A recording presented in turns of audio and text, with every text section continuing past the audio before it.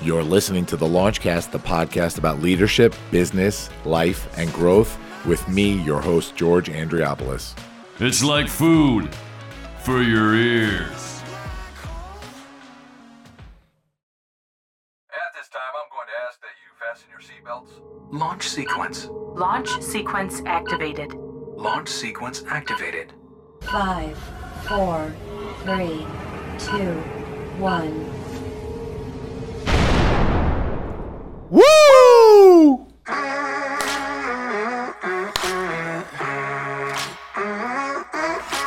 Hey, everybody. Welcome to the Launchcast.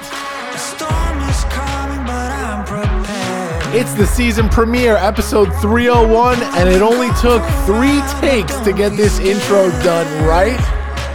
And that might be a record.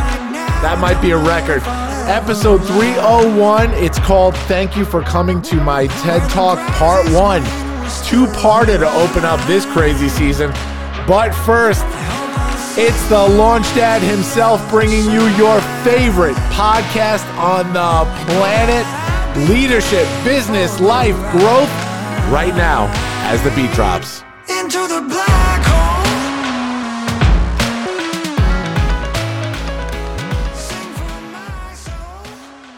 Still love this song. Still get goosebumps. You know what? Let me play this in the background. You know on a TV show when you get like the extended cut of the theme song of the show and you get all excited. I don't know if you guys ever did that. I remember when I was younger, when I'd watch Full House, there was 2 versions. There was like the abbreviated version where they hop from like the middle of the first verse into the chorus, and then there's the one where they play the whole song.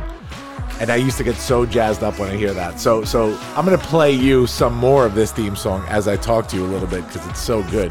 Tommy Lundberg, singer and composer of this song.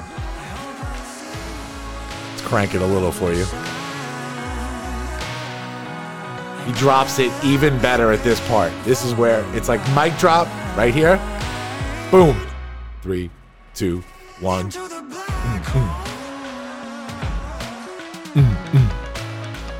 All right, that's enough of that. What's happening, guys? I'm back. George Andriopoulos, the Launch Dad himself, back with season 3. This is the season premiere of the Launchcast, episode 301. I talked to you a little bit in the trailer last week, right? We dropped our quick, what was it, a 10-minute trailer, 12-minute trailer, where we tickled you a little bit. We tickled the pickle a little bit. We talked a little bit about the change in format of this season a little bit, right? I want to get a little deeper into leadership. And so we're going to continue the great interviews that you guys are used to, the in-depth interviews with leaders to really get to the crux of leadership, hear these unconventional journeys to leadership. But there's more. There are important conversations that need to be had, and we're going to have those conversations, right? We're going to be debating things here and there. I don't want to give away too much because there's some really cool stuff that I have planned for you guys to check out. But it's more than just talking to leaders. It's kind of indicative of the type of leader you are when you take action, right? And so I want you guys to see that this podcast is more than just the backstory. This podcast is also about action, about taking action, about showing you guys what taking action looks like. So we're going to have those difficult conversations. This week is going to be an example of something else that we're doing. Roundtables, right? Roundtables with multiple leaders, right? So we're doing a 2-parter, and this is part 1, again, called Thank You for Coming to My TED Talk. So you guys know, not only am I a 3-time TEDx speaker, keynote speaker, all that jazz, I am also the executive producer of a TEDx event, TEDx Farmingdale, and we are having our 3rd annual event. Right now, it's coming up on October 9th. I don't know if you're listening to this before the event, after October 9th, 2021, and I'm super excited about this event because we're getting back to the core of what this thing is. We're getting back to the ideas worth spreading, and we're putting 8 speakers doing 7 talks on the stage, and it's going to be powerful. Really, really powerful. Some incredible names, by the way. I'm like salivating just thinking about this.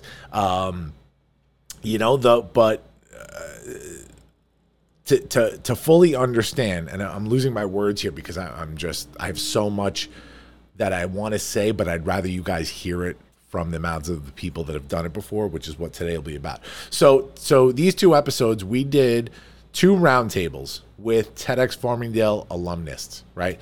The first one, part 1, has 5 of our alumnus joining us, and we're going to be introducing them when we get to that part of it.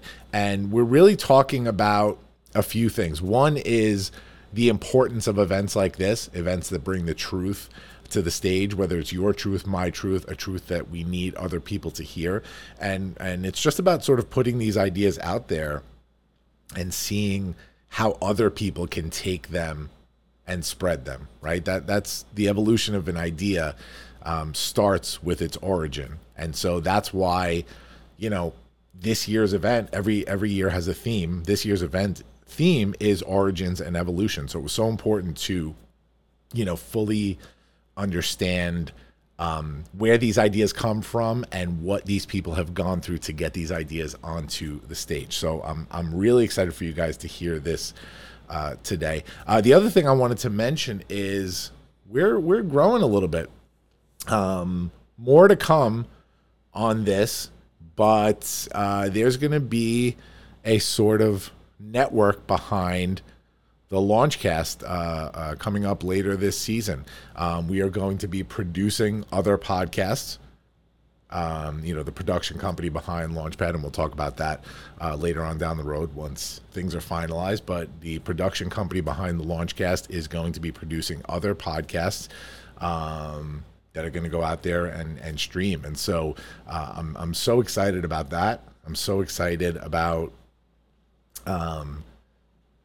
how this thing has grown from, a quick little idea that I had in early 2019 into this thing that is, again, providing other people with stages to talk about the things that they need to talk about. It's what I did with TEDx Farmingdale with that stage. It's what I'm doing with this podcast stage here, proverbial stage. And we're going to keep this thing going. So I will fill you guys in on that as we progress. But without further ado, let's bring on the roundtable. Let's start with Dave Thompson. Dave Thompson from TEDx Farmingdale 2019. Dave, please, name of your talk and a brief bio. Let me just look up the name of my talk was Be Selfish, Embrace Neurodiversity. And it's important to note that it wasn't just me on the talk. It was my partner, Josh Mirsky, and I. And what was the other question? A little bio, little bio about yourself. Sure. Okay, great. So I'm kind of a leader in the nonprofit world, within the world of neurodiversity inclusion, particularly with regards to employment and providing employment opportunities to people who think differently. And as someone who is in special ed all my life, someone who has ADHD and dyslexia and some other things going on, that's a really important cause to me. So I started a podcast and an ongoing project with my partner, Josh Mirsky, who has autism.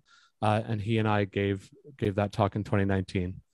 We were thrilled to be able to use that talk as a springboard for many other things, which I'm sure we'll get into. Amazing. Thanks so much, Dave. Let's go to Audra Dunrow from our 2020 alumni. Audra, name of your talk and a little about yourself. Awesome. So my talk was Social Media is Telling Your Story. Let's use art to fix it. I am an art teacher here at Farmingdale School District, and my talk was focusing on not separating that concept of art from artifact, but realizing the process of what we do and what we make is essentially a living, breathing artifact, and that the rise in students or kids using cell phones to take photos, we need to harness that power to help students practice looking at images and taking images in order to translate to a more purposeful, academic, and meaningful life. Awesome. Thanks, Audra. We have now Kate McKinnon from our 2020 event, The Truth. So Kate, name of your talk, a little bit about yourself, please. Okay, so Kate McKinnon, the name of my talk was Women Aging and Visibility. And from a truth, it was really powerful to be able to give this talk. I'm now 66. When I gave it last year, I was 65, and really talking about, our society deems women invisible after a certain age, and the importance of really being able to, for women to step into and have the conversation about no longer accepting that. And particularly the importance in my talk is really about passing this on to younger women so that they never, ever experience this in their lifetime. Thank you, Kate.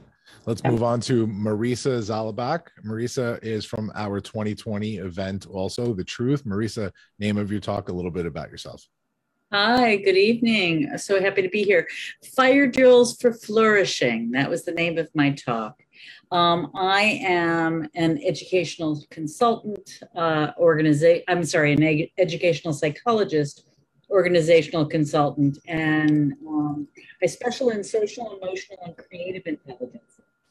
And my talk was about that, in fact, and about how we as human beings, to prepare for the future as it unfolds, need to embrace and practice our human skills, the skills that are most unique to humans and not like machines. And that in order to use them, we have to practice them. And that was really what the talk was about. Amazing. Thank you, Marisa. Final speaker is LaRon Barton. LaRon from our 2020 event also, The Truth. LaRon is not on camera. Oh, there he is. Oh, hey. Hey, LaRon. Hey, man. Name of your talk and a little bit about yourself, if you can. Yes, my name is LaRon Barton. The name of my talk is The Vital Importance of Documenting the Moment. I'm actually walking around still wearing a mask. And, gosh, yeah, I'm sorry, George. What was the last question? A little bit about yourself.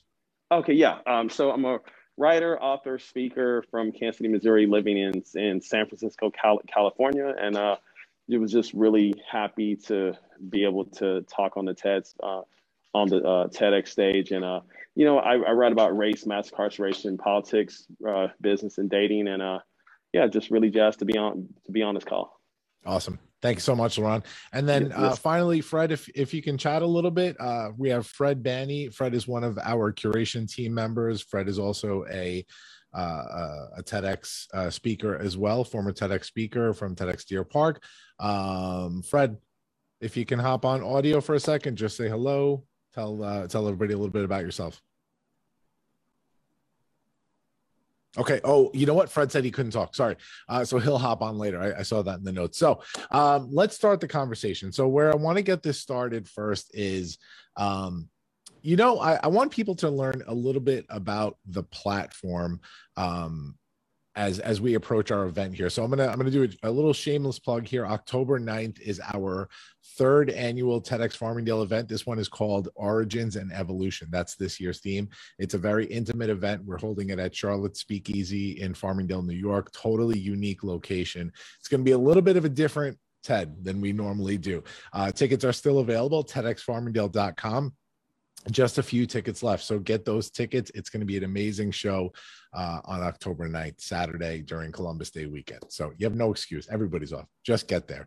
So I'll start it off with Kate McKinnon, if we can. So Kate, tell me a little bit about what TEDx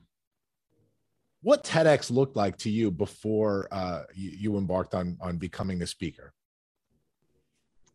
Great question. I didn't really give my bio, but I first thought about doing a TEDx. I was in corporate up till 4 years ago, and then I transitioned out of corporate into creating my own business. And I knew I wanted to be a speaker. I knew I wanted to be a TEDx speaker, but I didn't really know what that meant, to be honest with you. It was just like one of those goals out there that I said, there's something that I want. I feel like there's something in me that needs to be spoken, but I wasn't 100% clear. And I ended up doing a number of talks, and finally in a master class with Trisha Brook. It was in the course of doing that master class with her on a TEDx that it became really clear that I was all about mentoring women, and it really is about digging deep into what is, for me, really, what is really important to me. Where do I feel that I have the message, but sort of it's the desire to really talk about it. I mean, because it's a whole process to create a talk and, you know, actually prepare it, apply. And I always say, you got to feel your talk deeply. It's got to be almost embodied in you. And for me, that was really an important part of speaking.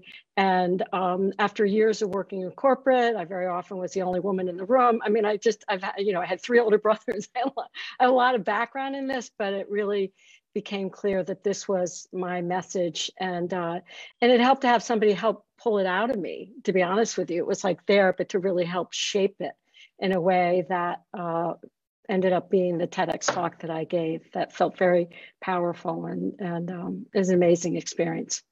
I hope that answers your question, George. It absolutely answers my question. Anybody else want to pick it up from there? For me, TEDx was always something untouchable. You know, I did a lot of poetry events. I would love open mic nights. I love getting up there and I'm like, well, these people have to listen to me. You know, they're here to listen to my poems. And I applied to TEDx Farmingdale on a whim. And just to see, I had this idea and it felt so good to feel validated that my idea was something worth listening to. And I think from doing that, I started, and George knows, I kept trying to write and get it until I got it right through this process. So I loved that being able to have a chance being given to me, and what I felt succeeding at was so exciting to just be a part of the process. And then I loved meeting like Marisa. Marisa and I had a similar talk and we bonded right over that from the start. Yeah. I'll pick up from there Audrey, are you finished? It was, what was interesting about the TEDx, because I've done a lot of public speaking before, but what was interesting about the TEDx is, and that platform, is that it holds this, I don't want to call it a weight, but an importance of the relaying of a message. And there is something when you're writing it that you begin, I began to take my own message very seriously and be really careful. What were the words I wanted to use? What was the message I wanted to hear? What was the invitation I was making? And I think that's the exciting thing about the TED Talks or TEDx in general, and certainly encouraged by you, George, and by the event at Farmingdale, is really sticking to this idea of we're making an invitation, right? We're setting out an invitation versus giving a lecture, right? There's something really powerful in that, and the seriousness of that invitation was simultaneous with the joy of it. It wasn't like it was serious and heavy. It was actually quite joyful to do that. But really, there's an artfulness of it in it. And that was really what was very exciting, I think, for me to take part in and to experience for myself. Go ahead, Dave. Go ahead. Are you good, Marisa? I'm good, thank you. Okay, great. You're great. So to kind of piggyback off, so charming. What about me? Everyone's great, but to kind of piggyback off what both kind of Kate and Marisa said, I guess when I applied to be a TEDx speaker, I really didn't know what that meant. Like I knew, like in the very base kind of, had watched some of the most viral TED and TEDx talks and was a fan of the genre, but to hone in on what it meant to have an idea worth spreading was a big thing for me. And not only that, but kind of what Marisa said about what she kind of reminded me of is that it's committing to something and putting a date stamp on something and saying like, this is how I'm feeling right now. And that's going to it's what George taught us was it's not just going to be for that live audience. It's going to live on YouTube and on the internet and on TED.com and everything forever. That's a big deal. It's a bigger deal than like a trademark or a copyright because it's on, you know, something that's coming straight from your dome. And that was really, really exciting for me and really reinforcing for me and energizing for me to realize that I had to hone in on something and commit to something, that this is what I had to say in 2019 about this. That was really special to me. Yeah, and I'll piggyback off of what Dave Sure. said, who was piggybacking off of Marisa, who piggybacked off of Audra. So I love what Marisa said about an invitation. So the biggest difference between what I thought a TEDx talk was and what a TEDx talk actually is that this isn't about you, right? And so as the speaker, when you get involved with an event that actually, you know, cares about these ideas, and an event that is determined to share these incredible ideas that can really affect change, that's when you sort of get into this vibe of like, oh, this is like bigger than me. You know, this is not about me. This is not about those 4 letters next to my name. And so when Marisa used the term an invitation, that's exactly what this is. This is an invitation to share this idea with somebody else. You are inviting somebody into this precious idea that you have been working on for so long. For a lot of us, whether it's one of our TEDx talks, all of our TEDx talks, whatever, these ideas are probably like a life's work that we're putting into this 12-minute little window.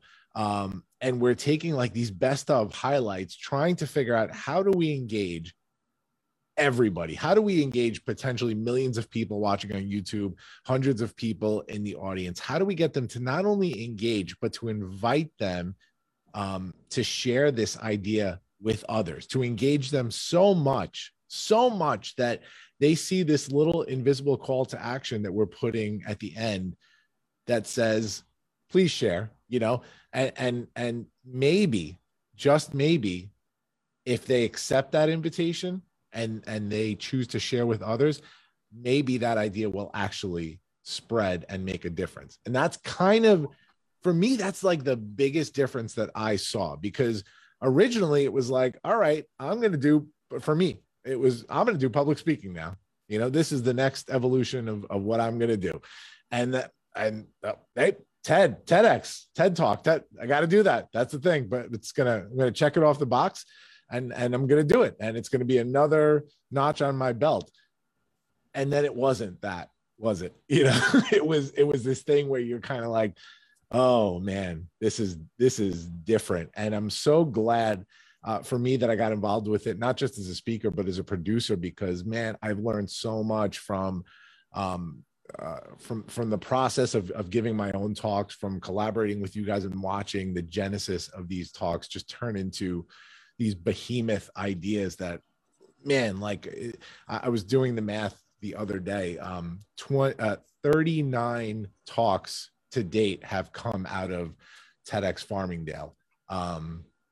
39 talks with 41 speakers, because we had 2 duos the first year, and 8 more are joining the fray this year. So that's about 50 talks that have come out of this platform, and every single talk was important. Every single idea mattered. And so that whole, why I'm talking about this is to really give the audience a glimpse of why we do this as speakers, why we do this as producers of the event.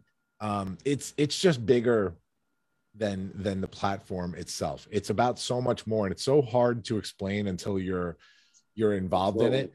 But it's you guys that have really made this come to life for us as organizers, and so for those people, and I'm sure you guys have people in your lives that aren't in this world, that don't really understand it, that go, Ted, what? For all the people that know me, that have no idea what I do for a living or what I do for public speaking, that's what this is for. This is to just open this door, this window into my world, and your worlds, to help people understand what this platform is about, and expose more people to it. George, really quick, do you mind if I say something? Go ahead, please, Laurent. Yeah, no, I to piggyback off of what George is saying, like, I love what you said about the fact that it's not about you. When I set out to do my TEDx, like my very first one, I wanted to talk about my journey as a stutterer. And I just feel like that when you approach it as you're just being of service, as you're like, look, I'm not trying to do this to sell my brand, to position myself as a thought leader and all that stuff. But if you're really just doing it because you want to help people and because because you have this great idea that may change the world, because the platform TEDx is so strong. I mean, just forget the fact that you're going to be on YouTube and that people are going to see it, but that you're also a part of this community. That there's so many folks that want to do a TEDx, man. I mean, it's and it changes your life. So but ultimately you have to come from it from a perspective of, I'm doing this for someone else. Because if you come at it from a perspective of, I'm just doing this just to boost myself, then it's not really going to be that special. I'm going to flip the script a tiny bit. Oh, I'm so sorry. No, go ahead. Go ahead. Just in like a tiny little bit of a selfish reason, or a selfish kind of way to think about it, is it made me realize not to give up on an idea that I had. I wrote my thesis paper like 6 to 8, not 10 years ago on this exact topic. And I almost gave up on it. And then I realized it fit so well with the TEDx topic that I went back to it. So I think selfishly, in a way, it's a platform that helps you realize not to give up on your ideas, because ideas grow over time. And, if you don't keep at that, you have an idea for a reason. You have a spark for a reason. It helps you build the confidence within yourself to realize my ideas are good. And to be in a community that says, yes, your ideas are good, let me help you make it better, gives you more of a confident self-esteem. And I think in a way, I can be a change maker now because I know my ideas are validated. I know I'm in a group of people that is ready to do this with me, and, laughing, crying. I remember when I was reading mine like a poem, and I had my pattern and my speaking was all messed up. And I still, when I plug it into my car, my phone, my recording of my voice comes up, and I listen to it probably every freaking morning.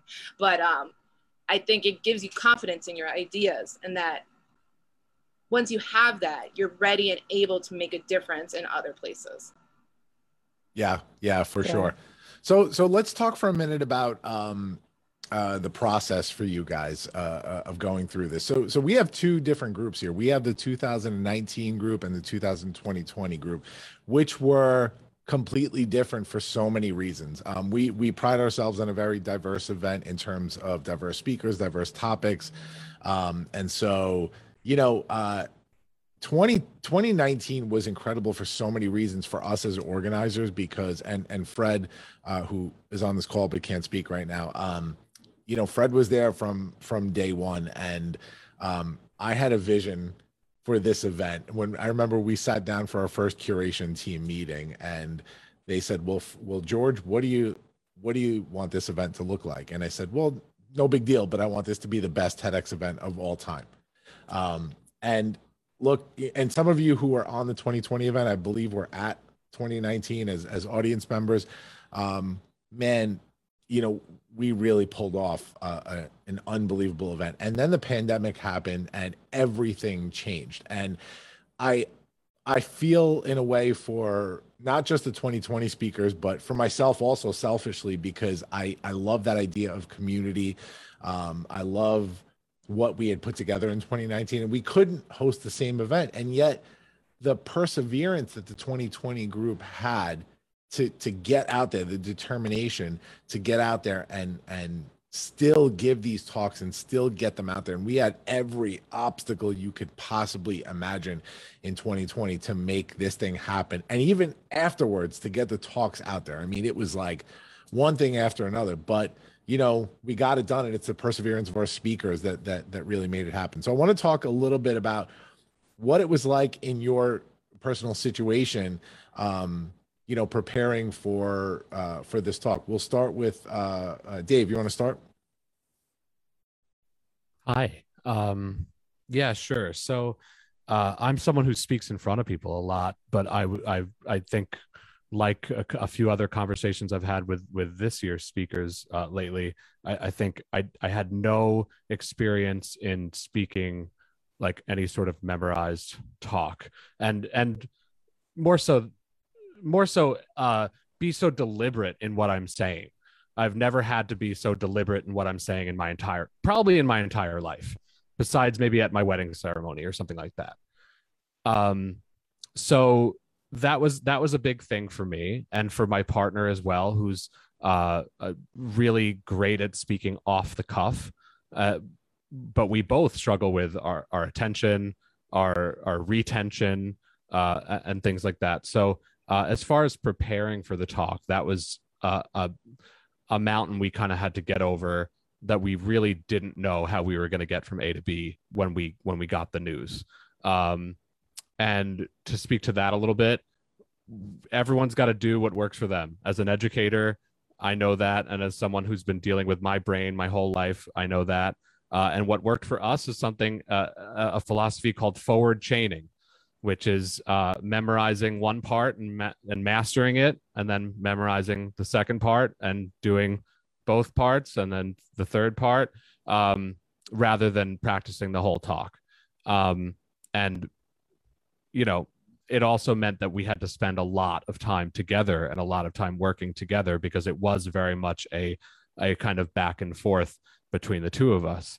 So it was the preparation for it was amazing. And do you want me to go into the actual event, or are we going to wait?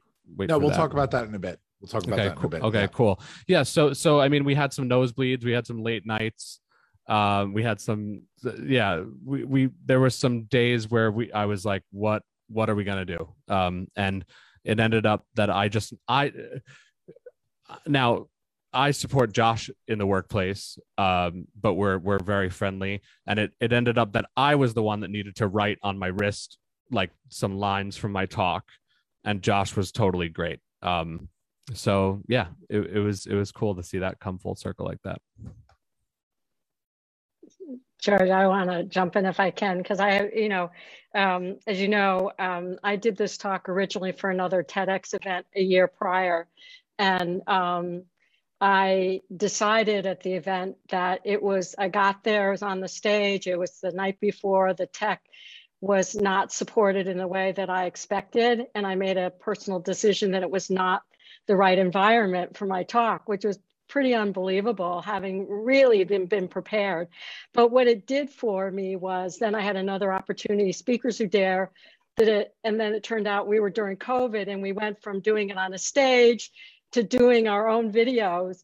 And perseverance is the big part of this. Then, applying to TEDx Farmingdale, and then it was a whole new way of doing it. And what I've learned is, I went from not being a speaker, as you know, I didn't consider myself a speaker. I've had a lot of training, but through this opportunity, every time I did it, I got to do something differently and learn it differently. And I feel like I gave birth at TEDx Farmingdale. Like I had a talk that was finally on stage in front of people in a way that it was all COVID correct and everything like that, that I was ready to give that talk. Like I could give it anywhere, anyway, sit me in front of a camera, I'll do my own recording.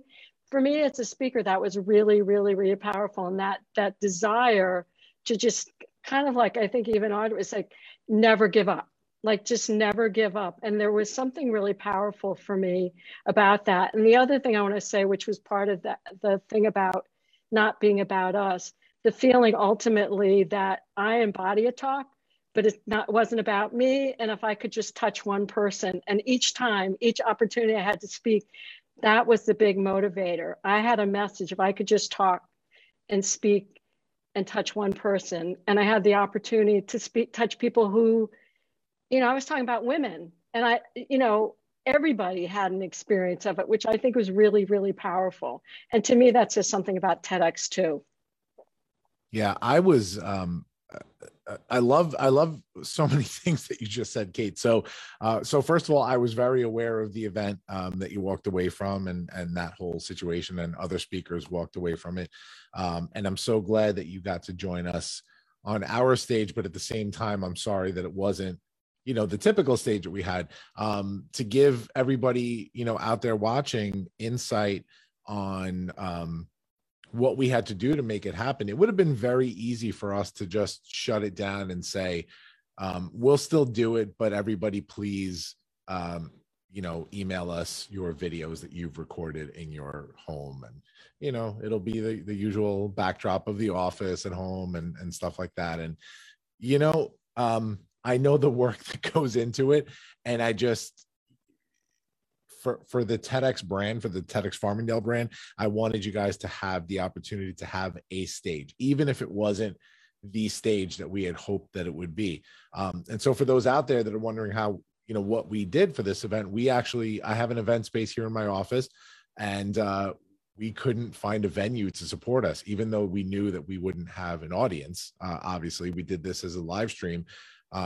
But I was adamant that we would have a stage and we would create a safe event where everybody could come in and give their talk on a stage. So when we couldn't find a venue, we built the stage in my office. We built a full TEDx stage in my office. And I got to say, I was so pleasantly surprised with how it came together in the end, and the whole production of it. If you're looking at it from the 360 view, you see a nice, big, beautiful stage with lighting and the whole deal. And then 15 feet ahead of it is my conference table. It's been moved halfway across the office with all of the production equipment. And we were sort of running it like a TV show, because we live streamed it simultaneously while we were recording on a 4-camera setup. And so I'll go to Marisa in a second. And of course, Audra and Laurent can comment on this too. But taking that stage and even though we didn't have the audience, we really worked so hard to complete that experience for you guys, so that you can say, I took a TEDx stage. I stood on that red dot. How did you feel, Marisa, in comparison to, taking a stage that would have had an audience? It's such an interesting thing, George, because it's really about the issues, or incorporates issues of what it is to be performative versus what it is to actually give a message. And those aren't mutually exclusive necessarily. And being somebody who was used to being on stage, there were challenges to it. But, I have to say, along with Kate, I was... The talk I had just done before this was the first week of lockdown, where we were supposed to be on stage, didn't happen. And I literally had to duct tape my iPhone to my windowsill to tape myself to do that talk, which is all over YouTube, and retaped it 80 times by myself with the guy screaming out the window, because that's why I had to keep retaping it. And so there was a huge amount that I learned about that. First of all, with the talk I had done right before that, which was kind of a preparatory for TEDx, there is this element of integrity and importance to the message being sent out to the world.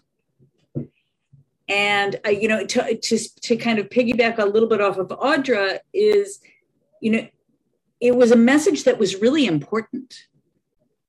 It was a message that was important for me to give.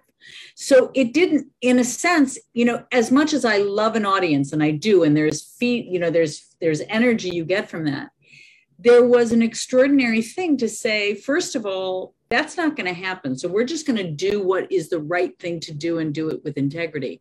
And the other thing, though, that was really powerful from Farmingdale and from you, George, and from Fred, is that there was an absolute trust that there was no way that you were going to fail us, that doing that talk, regardless of all the stuff that had happened, and there were things that happened right before I went to do my talk, was knowing that every single thing that happened was being done with everyone around us wanting our success and the success of not just, and if there's nothing wrong with the success of our personal message, but wanting the success of the messages to be put out.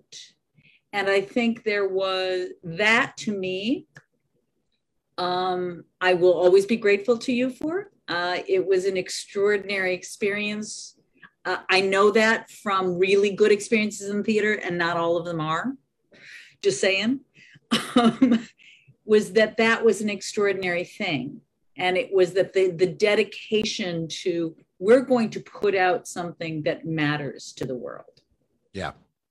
And that was, and I'm going on too long, but that was actually really, I think, the most important thing. It didn't matter what the situation was, that was actually the most important thing underlying.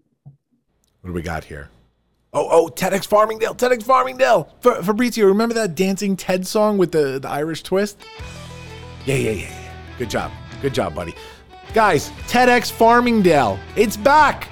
The 2021 TEDx Farmingdale event theme is Origins and Evolution.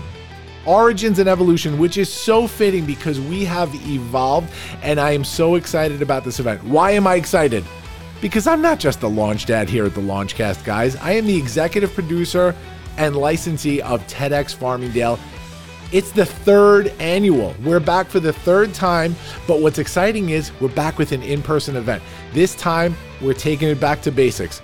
Nice and small boutique event, intimate, at Charlotte's Speakeasy in Farmingdale Village. It's that joint downstairs from the yogurt shop. You know it, behind the bookcase, the secret password, all that stuff. So, TEDxFarmingdale.com. By the time you hear this, if tickets are still available, which they probably won't be, you can buy them right there on the website. But you know what will be available? Tickets for the live stream. That's right, we are live streaming this bad boy. 12 p.m. October 9th, 2021. Get your tickets for the live stream or get your in-person tickets and join us for a couple of drinks, some food, cabaret atmosphere. It's going to be incredible. Why is it going to be incredible?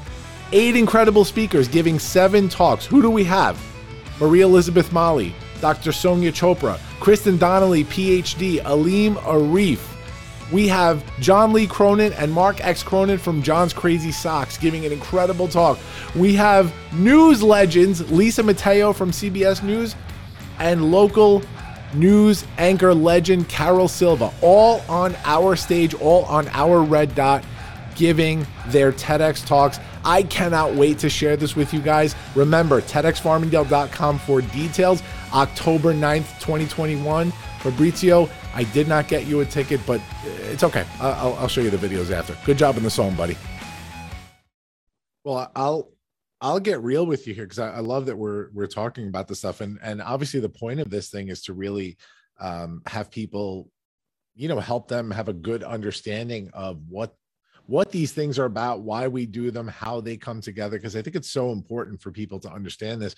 I honestly in 2020 felt like I failed the speakers. I felt a great deal of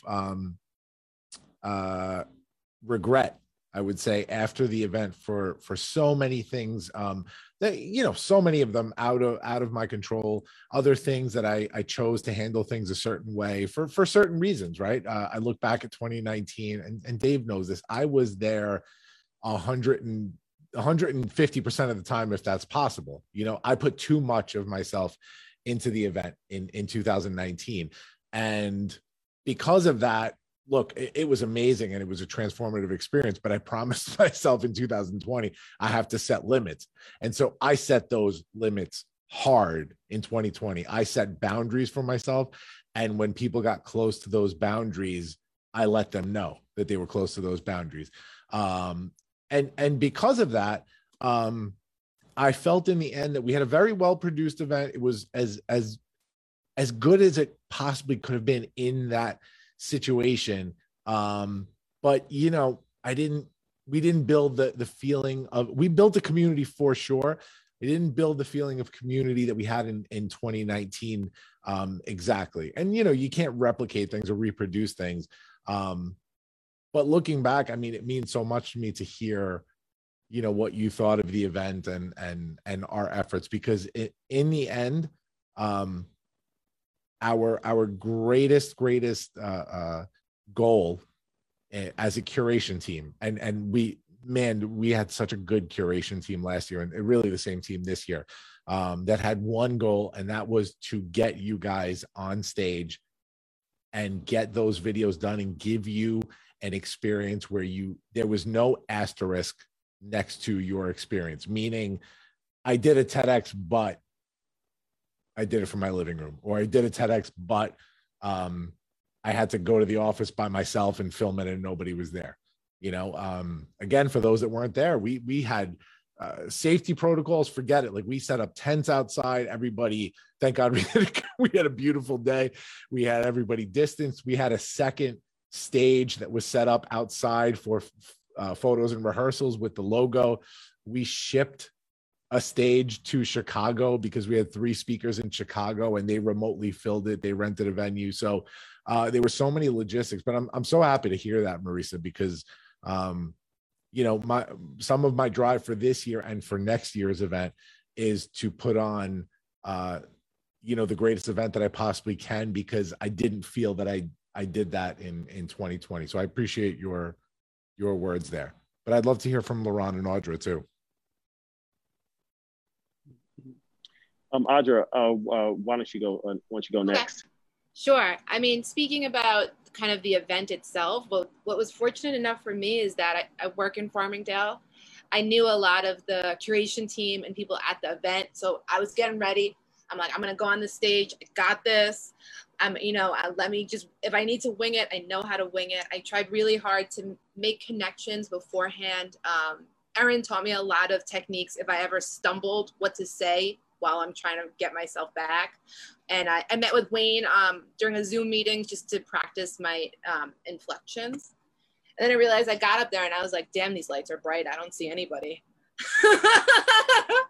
Like, I'm like, where is everybody that I told myself to watch the whole time?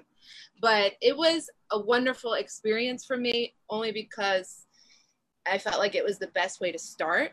And it was and I felt confident and I felt comfortable. And I think in the kind of modified sense that it was a great learning experience, whether presenting, doing it, and afterwards. What else was I supposed to say? What was it? Whatever you want. I'm just making sure my cat doesn't jump up on me.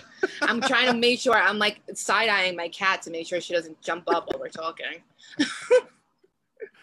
But I'm ready. I'm down to help for any event going forward. I think it's so great to acknowledge TEDx Farmingdale, be fortunate enough to work there and be part of the bigger community and this smaller community within it, which is exciting. And, you know, yeah, amazing. Sign me up to help anytime you want. Thank you, Audra. Laurent, go ahead. Yeah, I think that with anything in 2020, we had to pivot. So I mean, yeah, you know, you could have just said, you know, you guys, we're not going to do the talk today. I'm sorry, this year, or you know, you can just like send us the videos. But the way that it was handled, I thought that it was handled the best that.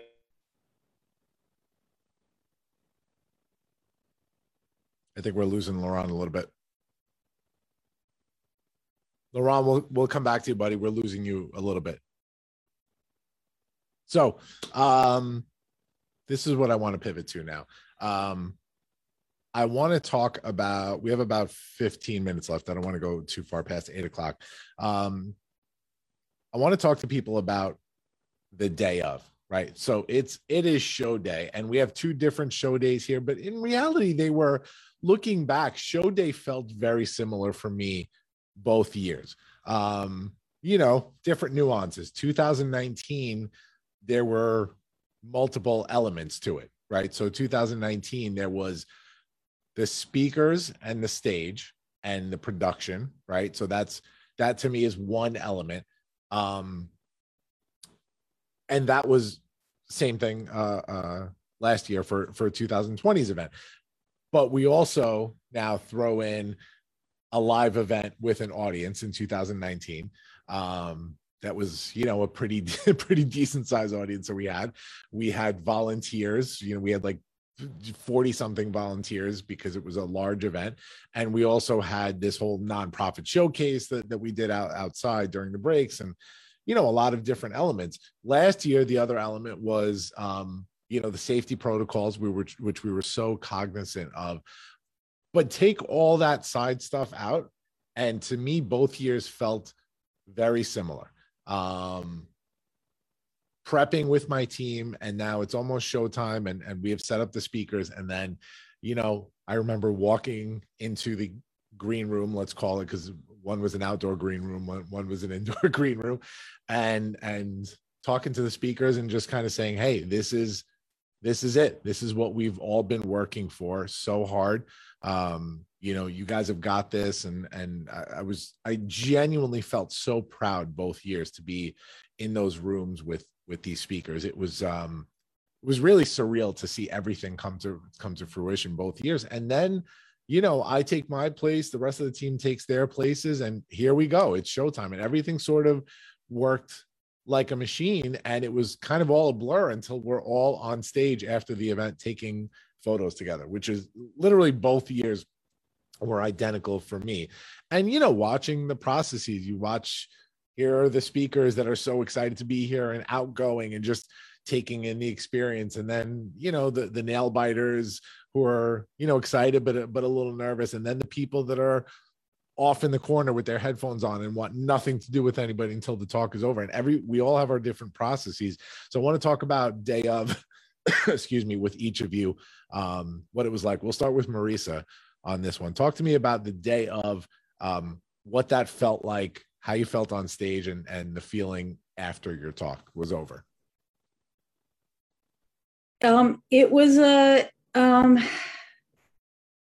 It was actually a wonderful experience. I had the great fortune of one of the other speakers driving me. I took an Uber out to, because of all the protocols in the city, we were on lockdown and trains and whatever. And I took an Uber out to Queens, and I drove in with one of the other speakers. And so in a sense, from the beginning, I felt that camaraderie. And I think that is something that I've always loved about the theater. That was something I really loved in this event. That was true about the event. And I think from what I've heard about other TEDx events, I think that they're probably wonderful, but there may not be the same amount of camaraderie that is kind of embedded in the process. And so from arriving that moment, it didn't matter. Everybody did have their different processes. But what was really great was that everybody just, all we needed was a nod. It's like, okay, you're doing this. And then when you were finished, you went out and everybody was just laughing and relieved. But that is, I think, the spirit and it goes back to, George, this feeling that I felt very clearly that everyone had everyone's success in mind. So day of was all about that. It's like if you were, you forgot something, somebody was going to come up with it, or you were going to, and nobody knew each other because we hadn't been had enough. A few people did, but we didn't have the opportunity. And so I can just say, day of is really about trusting for the next group. I can tell them that even in the worst circumstances, we were able to do that. Yeah. In the best circumstances, which you will have this year, piece of cake, go for it, because it will be there. That's what I would encourage the new speakers to feel. Love it. Thank you, Marisa. Kate, how about you? Yeah. So first of all, George, I just want to go back a little bit. I always felt well taken care of by you. I just want you to know that as a producer And I always knew that you had everybody's best heart and mind, even if whatever challenge you experience, my experience was that we were taken care of. And I think that was really important. So even though we didn't all see each other, we had a couple of calls. Marisa and I were, you know, we were lucky enough to have another person that we practiced with, and I know other people did. So there were little clusters, right, where people would practice together and stuff. And so the day of, I actually did makeup and hair in somebody's room. And so that becomes an opportunity. So there were like these little like moving parts and sort of, and I've done enough to know that everybody is nervous in their own way, including myself, and it shows up however it shows up. And I can be very social. And then it's like, you know, like right before it's like, I'm not talking to anybody. You got to kind of shut down and stuff like that. And I just, it's almost like not knowing any better. It was great for me. Do you know what I mean? It was like great because ultimately it's like there was the stage. And you know, for me, part of it was there was no audience, but there's something powerful to be able to talk to a space and be with the audience, even though they're not, it's different. But I just, it was a great experience for me. It really was. I just loved it and loved the people who were there and felt a community, even though it was a COVID community. Like, let's face it, right? It's just kind of what we're, yeah. But it felt creative. It felt like people were pivoting, but it was about making the best of what we have. And there's something really beautiful and powerful for me. That's like the ultimate creation, right? To make it happen. And I felt like we together as a team made it happen. And I just was proud to be a part of TEDx Farmingdale. I'm going to be there, by the way, on the 9th. I don't live that far away. I want to go see what that's like. And it was an honor to have that opportunity. And I couldn't be happier, to be honest with you. Thank you, Kate. Thank you. I want to go back when we after Audra and Dave give their feedback on this, and we're going to wrap up by talking about post TED and what life has been like. And I'll start with Kate on that one, and I'll say something. But let's go to Audra. Audra and Dave, not to limit you guys, I want to stay on this for another like 3 minutes, and then we'll start wrapping up. Well, I think one thing to add, I kind of spoke a little bit about the day of before, but I know for me, I had to know what mindset I needed to be in and respect that mindset. And I think my best advice is that day of is know or try to expect or know what you're going to need from yourself and be able to and be ready to do that for yourself. So I knew I was going to need to distract myself with other things. So I brought a book, I brought my iPad to draw on, and I was listening to my talk as I went. And that helped me prepare for the actual talk. Amazing. Dave? Cool. I've heard a bunch of people say today that the talk is not about you, or it shouldn't be about you, and that's the best way to go into it. And I think that's absolutely true. And I think when we were reading it, or we were writing it, and we were practicing it, we knew that it wasn't about us and our furthering our careers, but it was more about the philosophies and the message.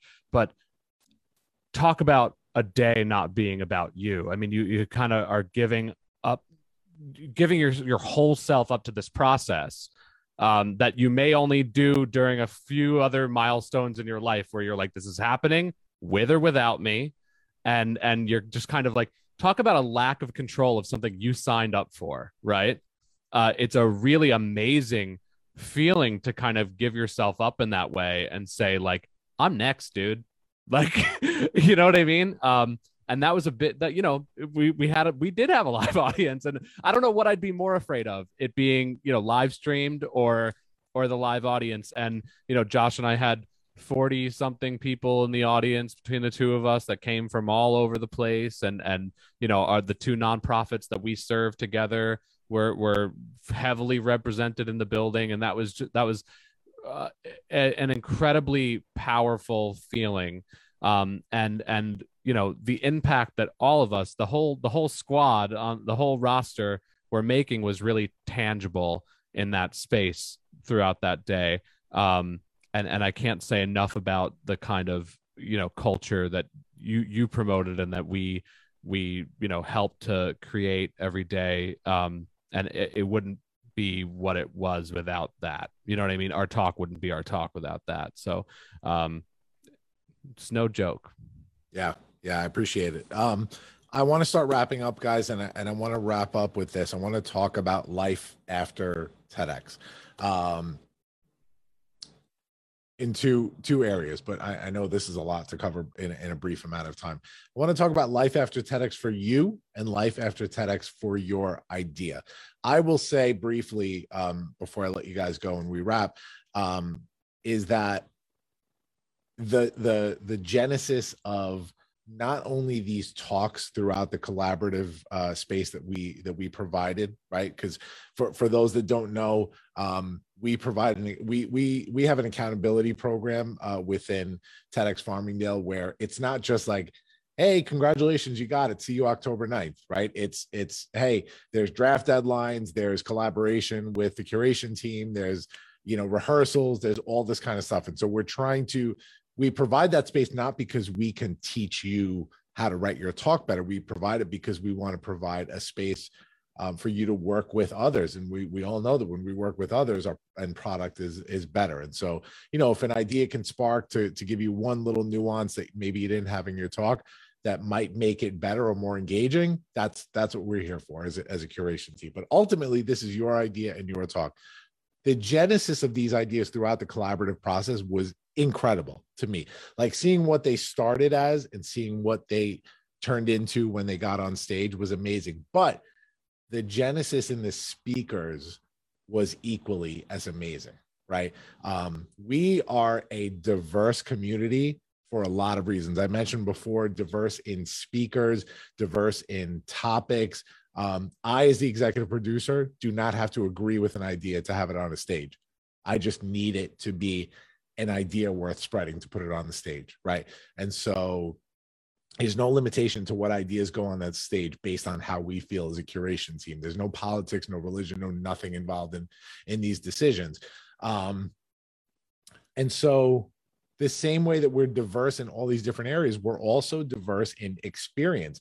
I think 2019 had, out of the 24 talks, or 26 speakers, let's say, because we had the two duos, I think 13 or 14 of them had never been on a stage before, ever, once in their lives. And that to me is so cool to see you come on as a person that is so green, that's never done this. And now you're a TEDx speaker when this is done. And you did a good job of it. That's incredible. So I see people like Dave and Josh, they came to me so willing to learn. And that's just the best position to be in, because I just love helping people. And the rest of the curation team, Fred, who was on the call before and couldn't chat, is incredible with our speakers too. I love just being able to give the things that I've learned in order to help somebody else. And so Dave and Josh, they've done speaking before. They weren't new to speaking, but different kind of things, right? TEDx is a different kind of talk than that. And they left completely different people. So I'll let Dave touch on that. Audra, an educator, a teacher that is not afraid of, an artist, by the way, that is not afraid to be in front of people and say things that she feels, learned a new way to do that. And I saw the growth in you. Marisa, pro, but you got even pro-ier, if that's possible, right? Is that a word? Kate, I wanted to say before, Kate, because of our mutual connections, I have watched Kate in this part of her. Kate was a badass before any of the public speaking happened. And then she decided to be Kate 2.0, right? And I watched Kate's speaking career bloom from early on just because of our mutual connections. And as a producer, right, who you fall into my purview now for somebody who could potentially be on an event, I watched and I was able in my mind to go like, she's getting there. She's not there yet. She's not yet. She's not there yet. Not there yet. And when I had heard about the event you walked away from, I was like, oh my God, I want her, but I want her if she chooses to come here. And I want to know that she's ready for this. And then I saw you at a speaker showcase, I think, I'm confused now with all these things I go to, and that I got your audition stuff and the application. And I was like, oh, damn it, she's ready. Like I was like, she's ready. And I had seen the growth over the years. And then from the beginning of our process to you taking the stage, like to me, it's just so incredible to see like the growth in everything and everybody. That's to me is the most fulfilling thing. So I know we're a couple of minutes over, but guys, just you take it for a little bit. Talk about post TED in both your idea and how TED has affected your lives since then. We'll start with Kate on this. Okay, I'll keep it brief, but first of all, I want to say confidence as a speaker, and in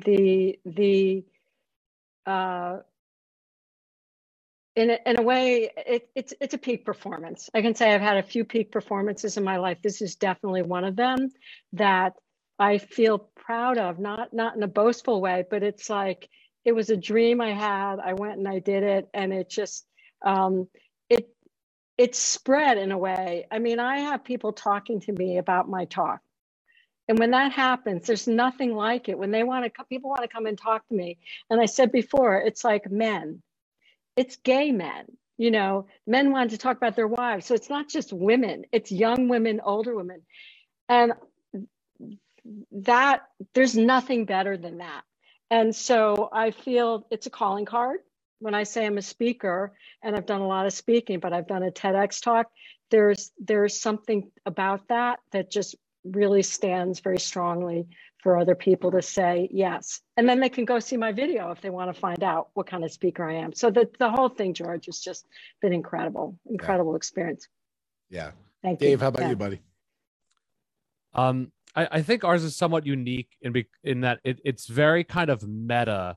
The talk itself was about deserving a platform, and by getting that platform, these two dudes that think differently, the talk became we won. Like, so it was this very incredible feeling, and I'm sure a lot of people feel similarly, and you know, it's very reinforcing to a lot of people. But it was about how all perspectives are valuable, and so for two neurodivergent people who struggled a lot in their careers and in the world of school and socializing and so many different areas, it was really, really cool to kind of get that TED seal of approval. And as far as us really kind of evolving through this process, I've never felt stronger in my convictions than I do now. Never felt more sure of what I think and what I know, and the kind of perspective that I want to be providing people. And I could say that for Josh as well.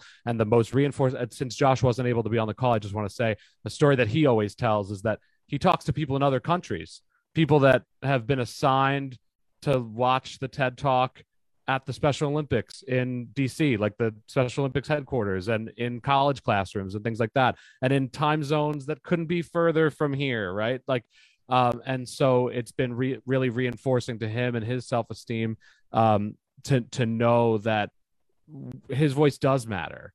That's been our biggest thing. Yeah, amazing. Thank you, Dave.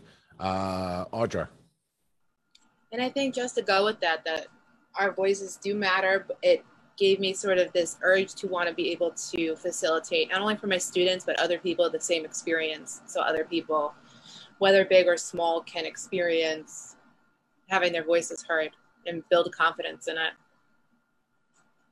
Amazing. Thank you, Audra. Marisa. There's, I think, 4 things. The first one is credibility. You say to somebody, I'm a TEDx speaker. It's suddenly people get piqued. And it's funny, my daughter ended up being fortunate enough to go to a very schmazzy, wonderful school, and you know, not a history I come from, and it's an amazing thing that she got to go there. But if I say, oh, she went there, people go, oh, right. And it's the same thing with TEDx. If I say I'm a TEDx speaker, it's like, oh, you can say you're a speaker, but that's the first thing. And I think, to me, that breaks down social barriers that I think should be broken down, just personally.